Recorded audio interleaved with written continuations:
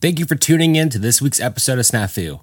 Please visit our website and our Patreon page for bonus content such as pictures and profiles of all the characters mentioned in today's episode, maps of the airfield, Q&A episodes, and much, much more. This podcast contains explicit content that may not be suitable for some audience members. Listeners' discretion is advised.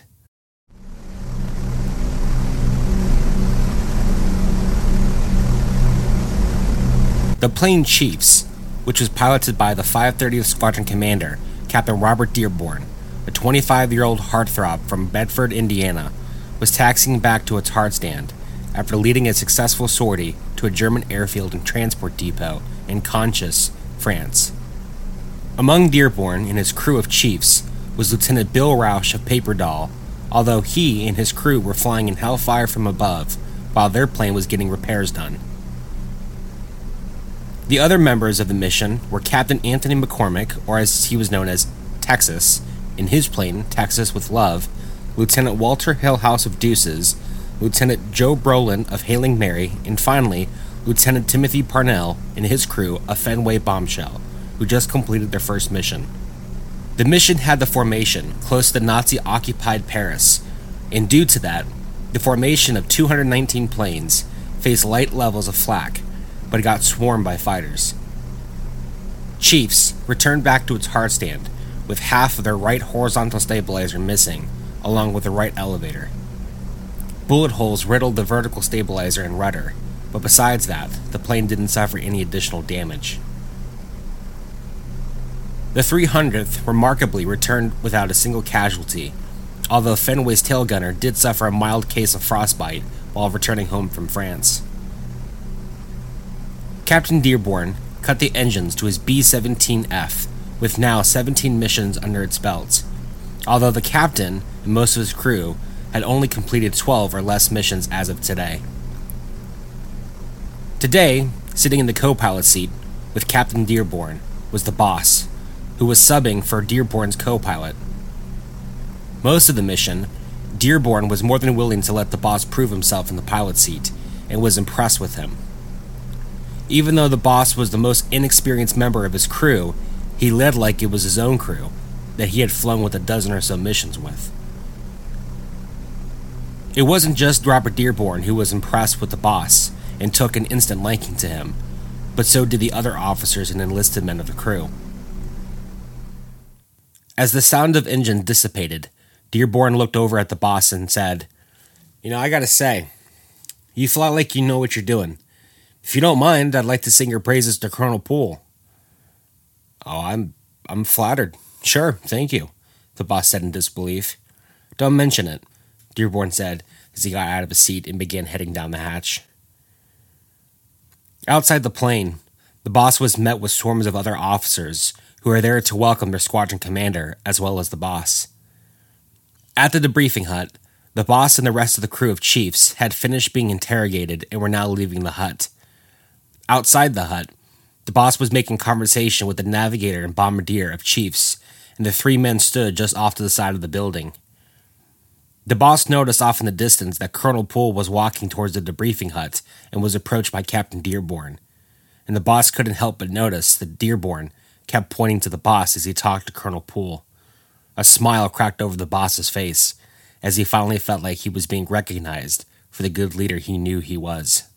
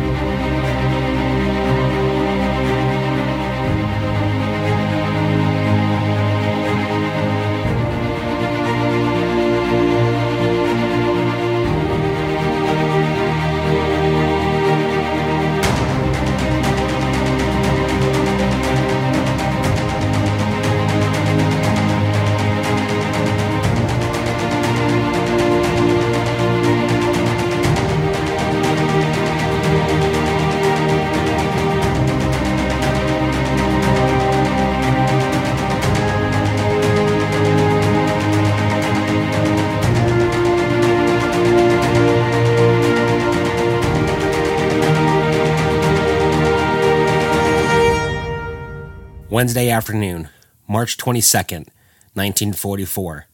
United States Army Air Force Station 186, Thurlow, England, 1300 hours. Jack was sitting in Timothy Parnell's hut on the base, along with his 3 crew members, Adam Brooks, Nicholas Carnegie, and George Grant. Joining them was Joe Brolin's crew members, Bill O'Brien, Thomas Sheila, and Joseph Coca Salas, and the 4 officers from Bob McGee. Over the last 24 hours, Parnell, like the boss, had made himself quite known all over the base, and impressively won the respect of Bob McGee's pilot, First Lieutenant Richard Leslie. And with him, the other 3 officers warmed up to Parnell and his crew. Since Parnell was relentless with involving Jack in just about anything he did, Jack had become fond and friendly with the men of Bob McGee and jumped at the chance to get out of his hut with the still conflicted Rosie and altered boss. Richard Leslie was somewhat of a celebrity on the base, since he had completed the most missions in the 300th Bombardment Group, with 20 missions completed. Even with this accomplishment, what shocked most people was, he looked remarkably young.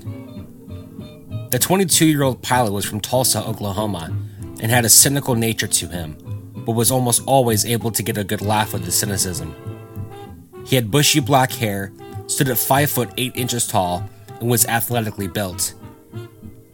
This was due to the fact that he was heavily involved in wrestling, track, and football when he was in high school. He and Jack had a lengthy conversation on high school football the previous night at the Officers Club. Leslie's co-pilot was by far the most charismatic member of Leslie's crew. 22-year-old Eris Deal of Los Angeles, California, was dark-skinned, had perfect combed dark hair, and looked like he could pass for a 30-year-old. Leslie's navigator, 23-year-old Micah Jones of Washington, D.C., was the most quiet member of Leslie's crew. He went by the nickname of Moose due to his long, bony face and long nose.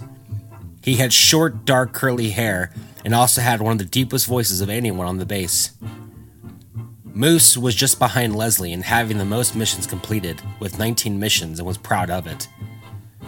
Finally, Leslie's bombardier, Luke Roebuck, was a bright-faced, big-eared kid from Dayton, Ohio, who was close friends with Joe Brolin and O'Brien, as he had painted their nose art on the back of their leather jackets. The men were all sitting around a round table, with some using foot lockers in the chairs from their huts next door. The tabletop was littered with cards, British shillings which were being used as poker chips, coffee mugs, and other personal effects. A record player was playing a compilation record off in the back of the hut.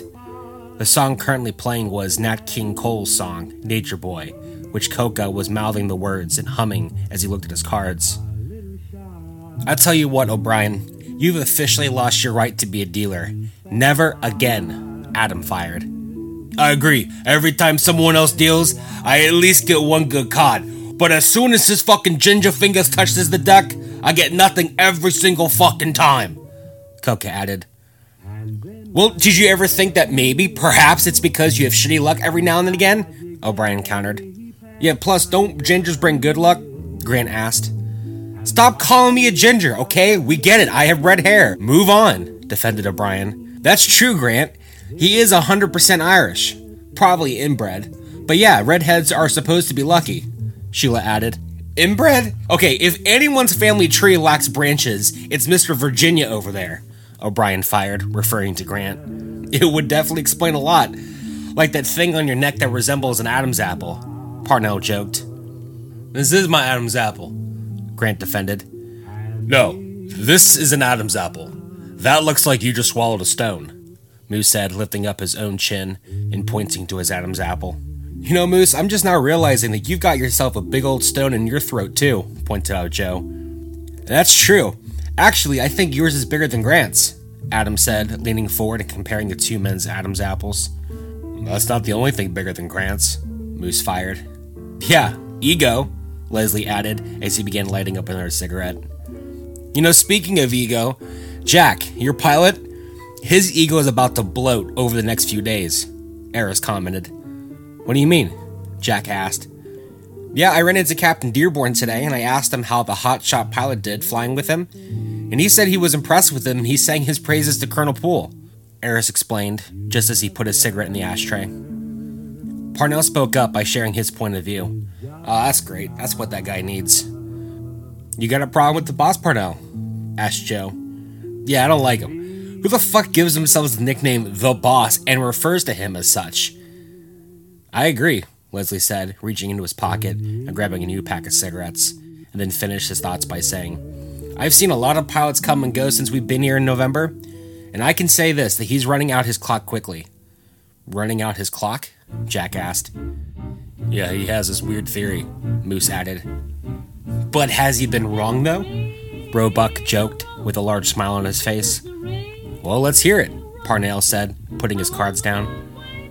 Okay, so, you guys have heard of a thing called karma, right? Leslie asked the group. Of course, Jack commented, as he was incredibly interested in what Leslie had to say. Okay, so in my version, that I pretty much stole from my Baptist preaching father is, God can't tolerate pride, since it's the sin that, all other sins are birthed from, or whatever the quote is. Yeah, pride is the mother pregnant of all other sins, Jack added, quoting Augustine. The men all paused and looked at Jack, to which Jack replied, St. Augustine, no? The men all still stared at him, and that's when Jack responded with, I was a lit major in school. Oh, okay, alright, that makes sense, were some of the responses that Jack got. Alright, so it's kind of like karma, but if someone has a glorified view of themselves or has a inflated view of their accomplishments, then to balance that out, God has to make that person a witness whenever he humbles them. The more prideful the person is, the bigger the humiliation needs to be. And since God is a gracious God, he puts a timer when these events are going to happen. If the person says things or does things that are more and more prideful, that clock ticks faster. And have you seen this play out? Adam asked. Well, there was this one pilot that we had a couple months ago. He was our squadron commander for a little bit. He labeled himself the best pilot in the 300th and maybe even possibly the 8th. He even, get this, he painted the words, the one Hitler fears, on the top of his jacket, Leslie said with a huge disbelief smile on his face as he told the story. He's not lying. That man was cocky as hell, Moose added as he picked the stubble on his chin. And his bombardier was just as bad, Roebuck added. What happened to them? O'Brien asked. Their plane collided with another plane over the rally point after bombing some rail yard in Belgium, Leslie answered. Oh, and the best part was, they missed the target too, missed it by like 2 miles, Eris answered. I mean, look at Griffith, said Sheila before quickly getting interrupted. Don't you dare talk about Griffith. He was a good fucking kid, Coca fired, referring to their old bunkmate and former squadron commander. I'm not, I'm just saying, it makes you wonder. We all know that he was extremely cocky, Sheila added. There's one problem with your theory there, Leslie, Joe brought up. Just as many humble people get killed in awful ways as prideful pricks. So what the hell did they do to deserve that? That's a good question. I don't know, Leslie answered. It's not much of a theory if you haven't thought it all the way out, Parnell added. Yeah, I don't know much about that theory, but as a Lutheran boy, I can tell you that I don't believe in karma, and I don't think that's how the world works, Jack addressed. Well, since we're being total assholes and talking about your chief like you're not in the room with us, I have to ask, from your vantage point, what's he like? O'Brien asked. Jack paused for a moment and thought about what he wanted to say. He's human. He's a good chief. There's a reason why Captain Dearborn sang his praises. We're not questioning his abilities, Jack. We're saying that he's an arrogant prick, Parnell said. Right, I mean, you have to see that, right? Joe added. Jack sat for a few more moments, lit up another cigarette, and replied, Honestly, I don't see how he's any more prideful than any of us sitting here. Now, that's not what I was expecting, Joe replied with a smirk on his face. Nice one, buddy. I can read people like a book. You're lying, Leslie commented. Alright guys, lay off the poor guy, okay? For God's sakes, Eris defended, suddenly becoming the new target of banter and punchline jokes. As the men joked and poked fun at Eris, Jack listened and didn't say anything further. He honestly still respected the boss, and a part of him believed that there was some truth to what the men were saying about him. However, Jack was getting tired of talking about it and thinking about it. He felt that it was time to just walk up to the boss and just duke out whatever ill feelings he had towards him, and vice versa. Now, if only Rosie could help back him up. Next door, Rosie was lying on his bed, looking up at the ceiling. He was still recovering from his awful hangover from the night before. He had hoped that his headache, stomachache, and muscles would stop hurting by lunchtime, but the pain and discomfort still continued. Suddenly, the door of the hut flew open, much to Rosie's surprise. Looking up, Rosie was shocked to see that it was Andy. "Andy?" Rosie asked. "It's good to see you, Rosie. You miss me?" Andy asked with a large smile on his face. "I did for a minute," Rosie said, laying his head back down. "A minute? When?" Andy asked. "Just before you walked in," Rosie answered. "Is that a joke?" "Yes, Andy, that was a joke. How you feeling?" "Better. Still a little sore, but it's just so weird. They told me yesterday that I had at least one more week to recover. Then they released me and a bunch of other guys today, all at the same time." "That is strange. I wonder if they were just that desperate for bodies." "It could be. The hospital was at capacity when I got out. Anyways, I don't care, to be honest. They didn't have to tell me twice to not be there." "Is it bad there?" "Sadly, it is. The days dragged on, the place is cold at night, hot during the day, and the new nurse they have is just a fucking asshole." "Well, let's just hope I never end up there." "Yeah, trust me, you don't want to go there." "Say, where is everyone?" Andy asked, looking around the hut. "Jack's next door playing cards, and the boss is at Hill House's hut, or at least that's where he was a few hours ago. You can go check there." "Okay, I'll do that. You okay? You don't look good." I'm just feeling a little bit under the weather. I'll be fine, though," Rosie responded. "Okay, well, rest up," Andy said as he headed out the door and left the hut. Do you want to get more out of Snafu? Well, guess what? There's good news for you because you can. You see, by visiting our website, www.snafupod.net, you can find all kinds of amazing free resources to help you know more about the 8th Air Force in World War II and about the B-17 Flying Fortress. Right now, you can take a virtual tour of 2 real B-17s like the one depicted in Snafu. Also, you can find links to movies, documentaries, free YouTube videos, and so much more. All you have to do is visit www.snafupod.net and check it out for yourself. Now, back to the podcast. Hill House in Texas's hut was packed with officers who were drinking Irish coffee, smoking cigarettes, and some were playing their own game of cards. Sitting around the round table was Hill House, Benson, Nebo, Texas, Shelby, and the boss. Lieutenant Shelby's co-pilot and navigator were both outside with Texas's co-pilot, Mueller, and his bombardier, Shoot, which Shelby had just explained to the boss that he was quite alright with that since his co-pilot and navigator were, in his words, both cut from different cloths than he was, intended to not hang out with them. People like the boss was able to sympathize with this. The boss was in the middle of explaining his frustrations with Jack and Rosie to Shelby and the others. Hill House in Texas had a hard time relating to what the boss was expressing because, for the most part, they loved the crew members and had no reason to doubt them. You see, you don't understand. When shit hits the fan, Jack just sits there, and he looks to me rather than just taking action, the boss said. "But that's his job, though. I don't know why you expect more from him," Hill House fired. "What if something happened to me, Hill House? I don't believe that he could lead the men and do what needed to be done to get them home," the boss further defended. "He's your co-pilot. As long as you're in the pilot seat, he's going to look to you for help and guidance," Hill House fired back, cutting off both Benson and Texas, who were trying to share their own thoughts. Texas waited until Hill House was done, and then laid out what he wanted to say. "Your biggest problem, Anthony, is you want an experienced crew like the one you were with today. Men who know what they're doing and know how to handle themselves in the sky." "Please don't call me Anthony," the boss butted in. "What is your name?" I'm not going to call you boss, okay? I'm going to call you by the name that your mother gave you and refers to you as. So the thing is, Anthony, the only reason why those guys were able to be like that is because they've flown in the shit enough times to know what to expect and what to do. Your guys haven't. They've flown what, 2 missions? Yeah, the boss replied. Okay, so stop whining and help your men become the men that you want them and expect them to be, Texas said. Yeah, what he said.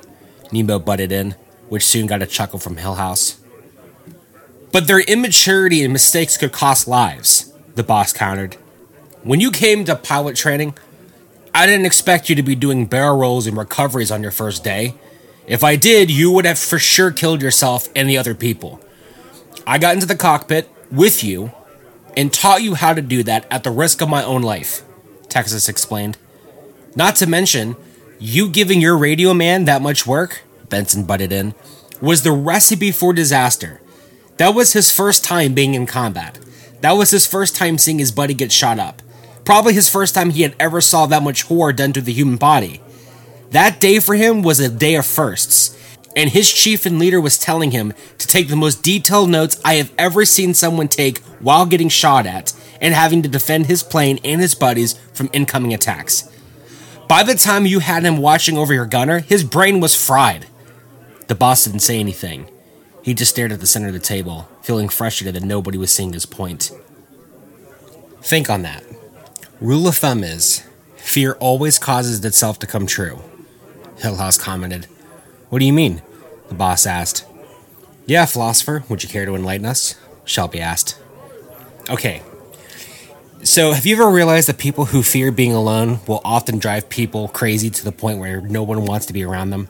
In almost every case, if you think hard enough, whatever your biggest fear is, fear has made you live in such a way that it causes your fear to come true, said Hillhouse. I need to have a crippling fear of busty blonde women, joked Benson. So how does this apply to me, Hillhouse? The boss asked. If you fear that your crew's inexperience and inability to do their jobs to your liking will cause a loss of life, that will cause them to make mistakes under pressure and will cause them to make mistakes that could potentially cost the lives of people you're trying to save. I see, the boss remarked. You can't be in control of everything, especially in war, Hillhouse finished. But you can't be soft on your men and be careless in what you do, the boss said, pausing to capture his next thought as he was now starting to feel passionate towards the topic at hand. See, that's how I know what you're doing is a disservice to your men, Hillhouse fired, quickly triggering the boss. Disservice? The boss shot back. Let me finish. If you think we're saying that you need to be soft on your men and not take any precautions, then that's how you know you've got an unhealthy obsession with trying to be in control of your destiny and the destiny and the outcome of the people who are around you. If something is an all or nothing thing to you, then you essentially are a slave to that fear, Hillhouse countered. What the hell are you talking about? A slave to my... Let me guess. You took one single philosophy course, and now you think you're some wise old philosopher, accused the boss. No, Anthony, listen to what he's saying. It's true. Ask any experienced pilot on this base if what he's saying is true, and they'll tell you, explained Texas. The boss took in a deep breath, looked back down at the center of the table, and didn't say anything further. He's right. Take it from me, Leslie commented. Let me ask you this, Hillhouse began to say. Actually, I have to get back to my hut, the boss said, looking down at his watch. No, you don't. You just don't want to talk about this. You're sick of us telling you something that you don't want to hear, Hillhouse thundered as the boss stood up and grabbed his leather jacket, which was sitting on the back of his chair. Oh, now you're a mind reader. Awesome. Thanks, guys, for a great time. Appreciate it, the boss said before he walked out of the hut, hearing more thunderous comments from Hillhouse and Texas as he did.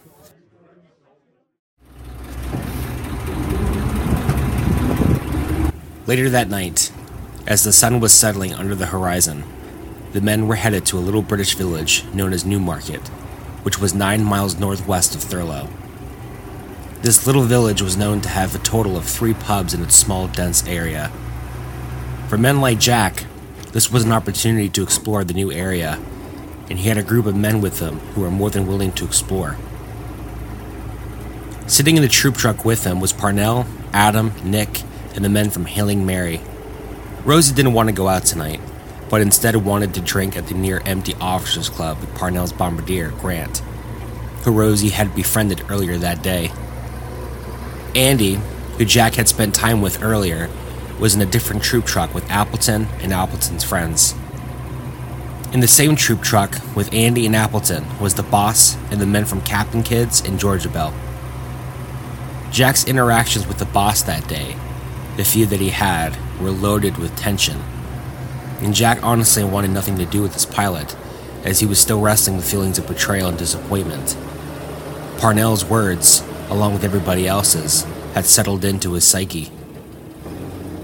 Sitting next to Jack on the wooden bench was Parnell, who had in his hands a bottle of scotch that Coca had snubbed from the Officers Club earlier that day. Word had gotten out about the stolen bottle, and Coca ordered everyone in the truck to keep their mouths shut, and in exchange for their silence, he would offer them a drink. Nobody objected to this deal. Parnell took a huge sip, closed his eyes, gritted his teeth, and passed the bottle over to Jack. Jack took the bottle, held it up to his mouth, and took in a huge gulp. Even though the beverage smelled like rubbing alcohol, and for the most part tasted like it, the burning sensation and the sudden feeling of warmth brought a surprising level of comfort to him. Jack then handed the bottle to Nick, who was sitting across from him. "You ready for tonight?" Parnell asked. "Ready?" "Yep." "Ready for what?" Parnell gave Jack a half-cocked smile and said, "For the best night of your life." Jack looked confused, and Parnell found Jack's reaction rather humorous. "Jesus fucking Christ, kid! Can you stop looking like an ear of corn?" Coca yelled out to Jack. "Yeah, that pilot of yours has you all wound up," Joe remarked. "Wound up?" Jack asked. "Yeah, like a child who has an overprotective Catholic mother. Trust me, I was one of those," O'Brien added. Parnell threw his arm around Jack's neck and shoulders and said to him, "I'm guessing you've never been drunk before." Jack nodded his head and replied, "I've been drunk before." "Bullshit," Nick yelled out with an honorary smile on his face. "I swear to you, I have.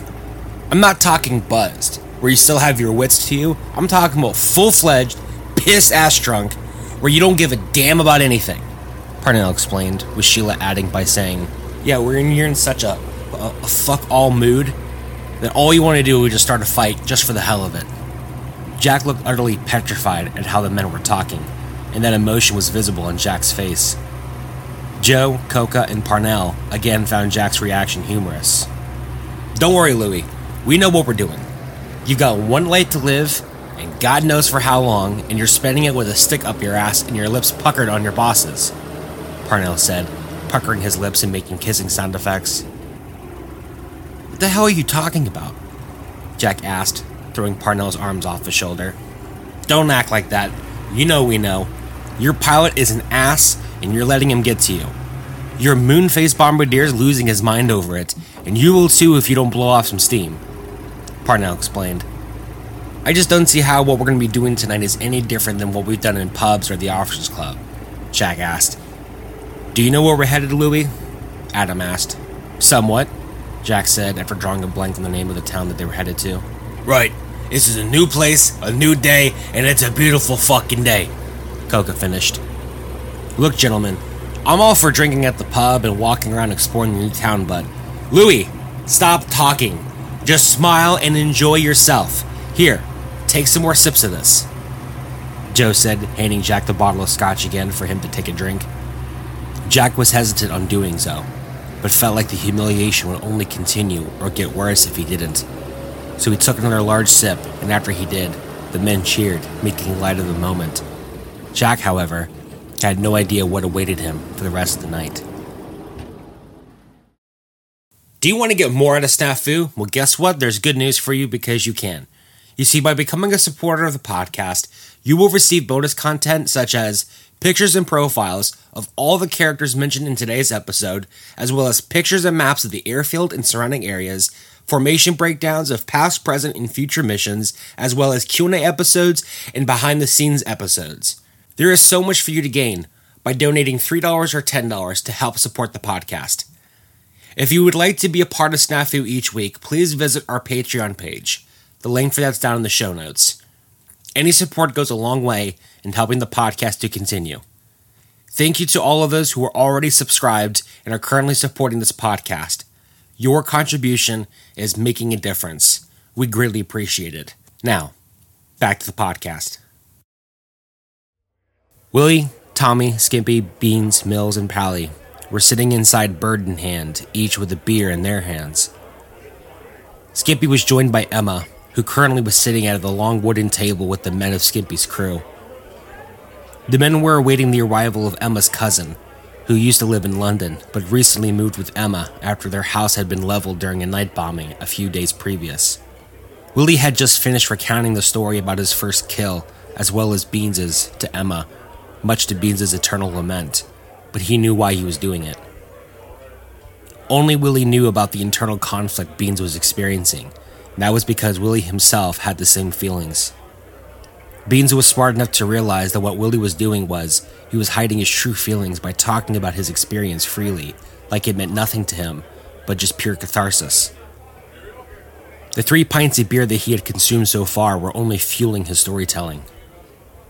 Emma was shocked by the story, as she had never met anyone who killed a German before. Her father never served in war, and she didn't have any brothers, and all male cousins that she hadn't seen combat.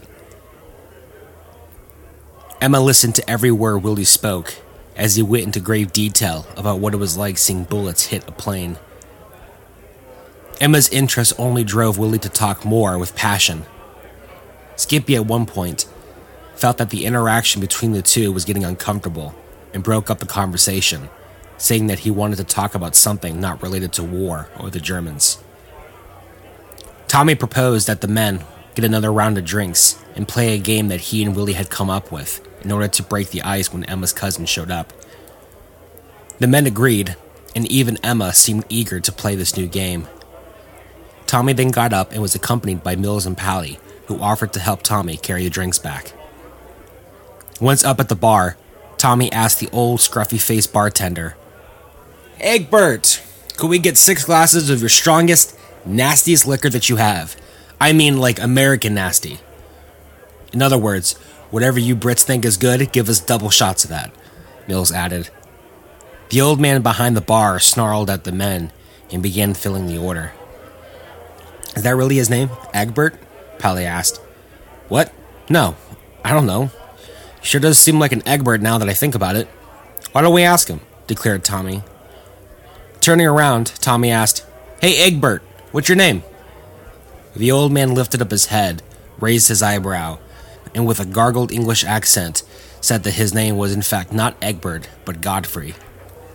"Godfrey? Damn, you don't look like a Godfrey. Can I call you Egbert instead?" Tommy asked, much to Godfrey's offense. Godfrey replied that he absolutely could not call him by that, and told him that if he ever wanted to have another drink at his pub, he better shut his mouth and stop bothering him. Unbelievably, this wasn't the first time Godfrey had told Tommy or his crewmates this. Tommy smiled, winked at the old man, and said, "You got it, bub." "You're in a pretty good mood tonight, Tommy," Mills remarked. "I'm always in a good mood." Tommy responded, "Not always. You got something up your sleeve. Is this about Emma's cousin?" Mills asked. "What, Emma's who? I have no idea about this cousin that you speak of." "Funny, Tommy. You seriously think you're going to shag the cousin of Skimpy's first and probably only babe? Willie already poked his way into her family tree with their sister. I'm shocked that she's still even bringing another female anywhere near us." "Well, first of all, that wasn't her sister. That was her friend. And clearly, not that good of a friend if she left Emma to go bop Willie." "Maybe she warned her and she prepared her," Pally suggested. "Fellas, she wouldn't be inviting her if she didn't want her to experience the good old Yankee Doodle," Tommy said with a smirk on his face. There was a moment of pause among the men as Mills looked at Pally with a look of utter confusion, and then looked back at Tommy and said, "Yeah, her cousin will be safe from being yanked up tonight." Minutes later, the 3 men returned back to the table with glasses for each person. Skimpy smelled his glass and recoiled at it, saying, "Oh my God, what the hell is that?" "That, my friend, is what we call back home varnish remover. But here, the Brits call it a drink," Mills commented. Just then, Emma's cousin entered into the pub. She was tall, brunette, who wore black heels, a red and black dress, and a streak of shoe polish going down each leg, giving off the illusion that she was wearing nylon stockings. Her name was Evelyn, and she took the empty seat next to Willie and across from Emma. After Evelyn and Emma made small talk, Emma, with the help of Skimpy, introduced the men. Willie never let his eyes leave the glorious woman, and was stunned beyond words as he marveled at her. Emma then explained to Evelyn that the boys had a game planned for them to play in order to get everyone acquainted with one another. Evelyn, while acting quiet and shy, agreed, and then noticed Willie's beaming glares. She smiled awkwardly back. "Okay, so how do you play this game?" Skimpy asked as Emma smelled her glass and recoiled from it too. "Okay, so this game goes like this. You know what, Willie? It's your creation. Why don't you explain it?" Tommy said. "Well, thank you, sure. So the game goes like this. The person next to you, let's just say to the right of you, asks you a question. You have two choices. You can either tell the truth, or you could take a drink. It's simple if you ask me. Much like its creator," Mills joked. "You son of a bitch." Okay, good one. Anyways, here, I'll go first. Pally, since you're sitting next to me, ask me a question, Willie said, looking to Pally. Pally thought for a moment and then asked, "Have you ever went a day without smoking a cigar?" Willie didn't even let Pally finish his sentence before Willie answered with, "Someday," and then looked to Evelyn and asked, "My turn. You were virgin?" Which prompted Beans to spit out his drink in shock.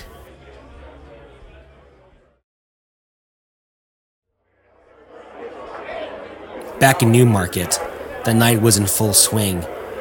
Jack, Parnell, Adam, Nick, O'Brien, and Sheila were huddled around a table to the left of a large fireplace, and they were cheering Jack on, with drinks in their hands. Jack was finishing his 5th pint of beer, which Parnell personally invested his own money into Jack's peer pressure-fueled bender. As Jack finished his drink, he then sat the glass down on the table, and Parnell patted him on the back. No more, please. No more," Jack said as he wiped his lips. "Oh, come on, Jack, you're at 5. That's like halfway to 10, Adam said, much to Jack's horror. "Yeah, you gotta keep going. You still have that scared shitless look in your eye," said Sheila. "Listen, I like you guys, but I don't think I can drink anymore," Jack commented. "That's bullshit. You can drink until you puke, and then after that, you can drink more because you made room," Parnell countered. "You know what, here, you've been covering this tab this entire time, Parnell. I'll take it from here. Let me get him 2 more. Plus, I need one," an excited O'Brien declared before he began walking away from the table and towards the bar. Soon, Adam joined him to bring back the drinks for everyone at the table. It had been 40 minutes into the night, and Evelyn had since moved her seat next to Mills, since he and Beans were the only ones not attempting to seduce or flatter the poor woman. They had abandoned the drinking game and were now making small talk amongst themselves. Evelyn had shared a few stories about the Germans bombing London and how terrifying it was. Pally was in the process of now sharing what his father did in Chicago, and was explaining to Emma and Evelyn on what a White Sox game back home was like. The conversation on what home was like in the States made men like Mills and the others homesick. Beans wondered how his family back home was doing. He had received some letters from his mother and from his younger brother Charlie, who couldn't seem to wait until he was of the age to join the service. Beans didn't know how to express to him that war isn't as glorious as young men like himself were led to believe. Seeing Al die was the most horrific thing that he had ever seen, and was still processing the event. He could see men like Mills getting more and more quiet and more reserved with each mission he flew. He wondered how he ever was going to make it through this war, and he knew men like Willie, while he never showed it or alluded to it, felt the same way. At the end of the night, the men were getting ready to leave, and as the men were walking out of the pub and ready to escort the 2 women back to their home, Mills was surprised that Evelyn seemed to be walking next to him, and continued to. Once outside, Evelyn made small talk with Mills, and soon, Mills was getting the impression that she was somewhat attracted to him. Mills found Evelyn very attractive and felt comforted by her presence, even if she wasn't talking to him. As the men began walking towards Emma's house, Evelyn asked if Mills had someone waiting for him back home. Mills commented that he just had family back home waiting for him. Evelyn asked him why he didn't have a woman waiting for him, and Mills replied that he didn't know and he wasn't concerned with finding a woman at the time. He was more worried about working, earning whatever he could to support his family and support himself. Mills then shared a little bit about working at the Aria Motor Company, and then shared his plans on starting his own construction company once the war was over. Evelyn then explained that she always wanted to see America, specifically New York City, since it was the only thing that she really knew about America from movies and depictions and books that she read. Mills then explained that while he had never been to New York City himself, he guessed that it wasn't as interesting as it was in the movies. In his mind, places like Detroit, Chicago, and other northern cities had just as much to offer. Tommy, who watched Mills and Evelyn talking, gave Willie a nudge. "What?" Willie asked. "I think Mills found himself a girl," Tommy said. "Well, good for him. She clearly has a dull taste in men. Perfect for him." "Yeah. You know what, maybe I need to grow some stubble.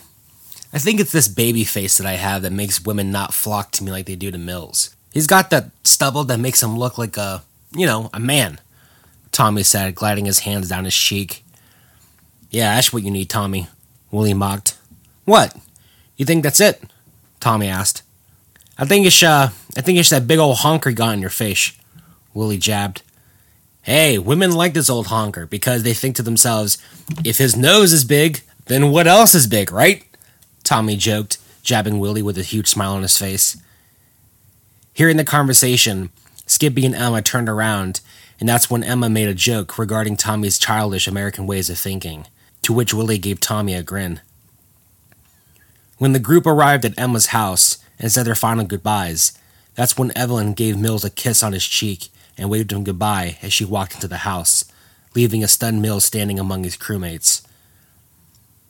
They would return back to Thurlow, making light of Mills' success with Emma's bombshell cousin. Mills, however, was more shocked than anyone and walked back with a huge smile gleaming on his face.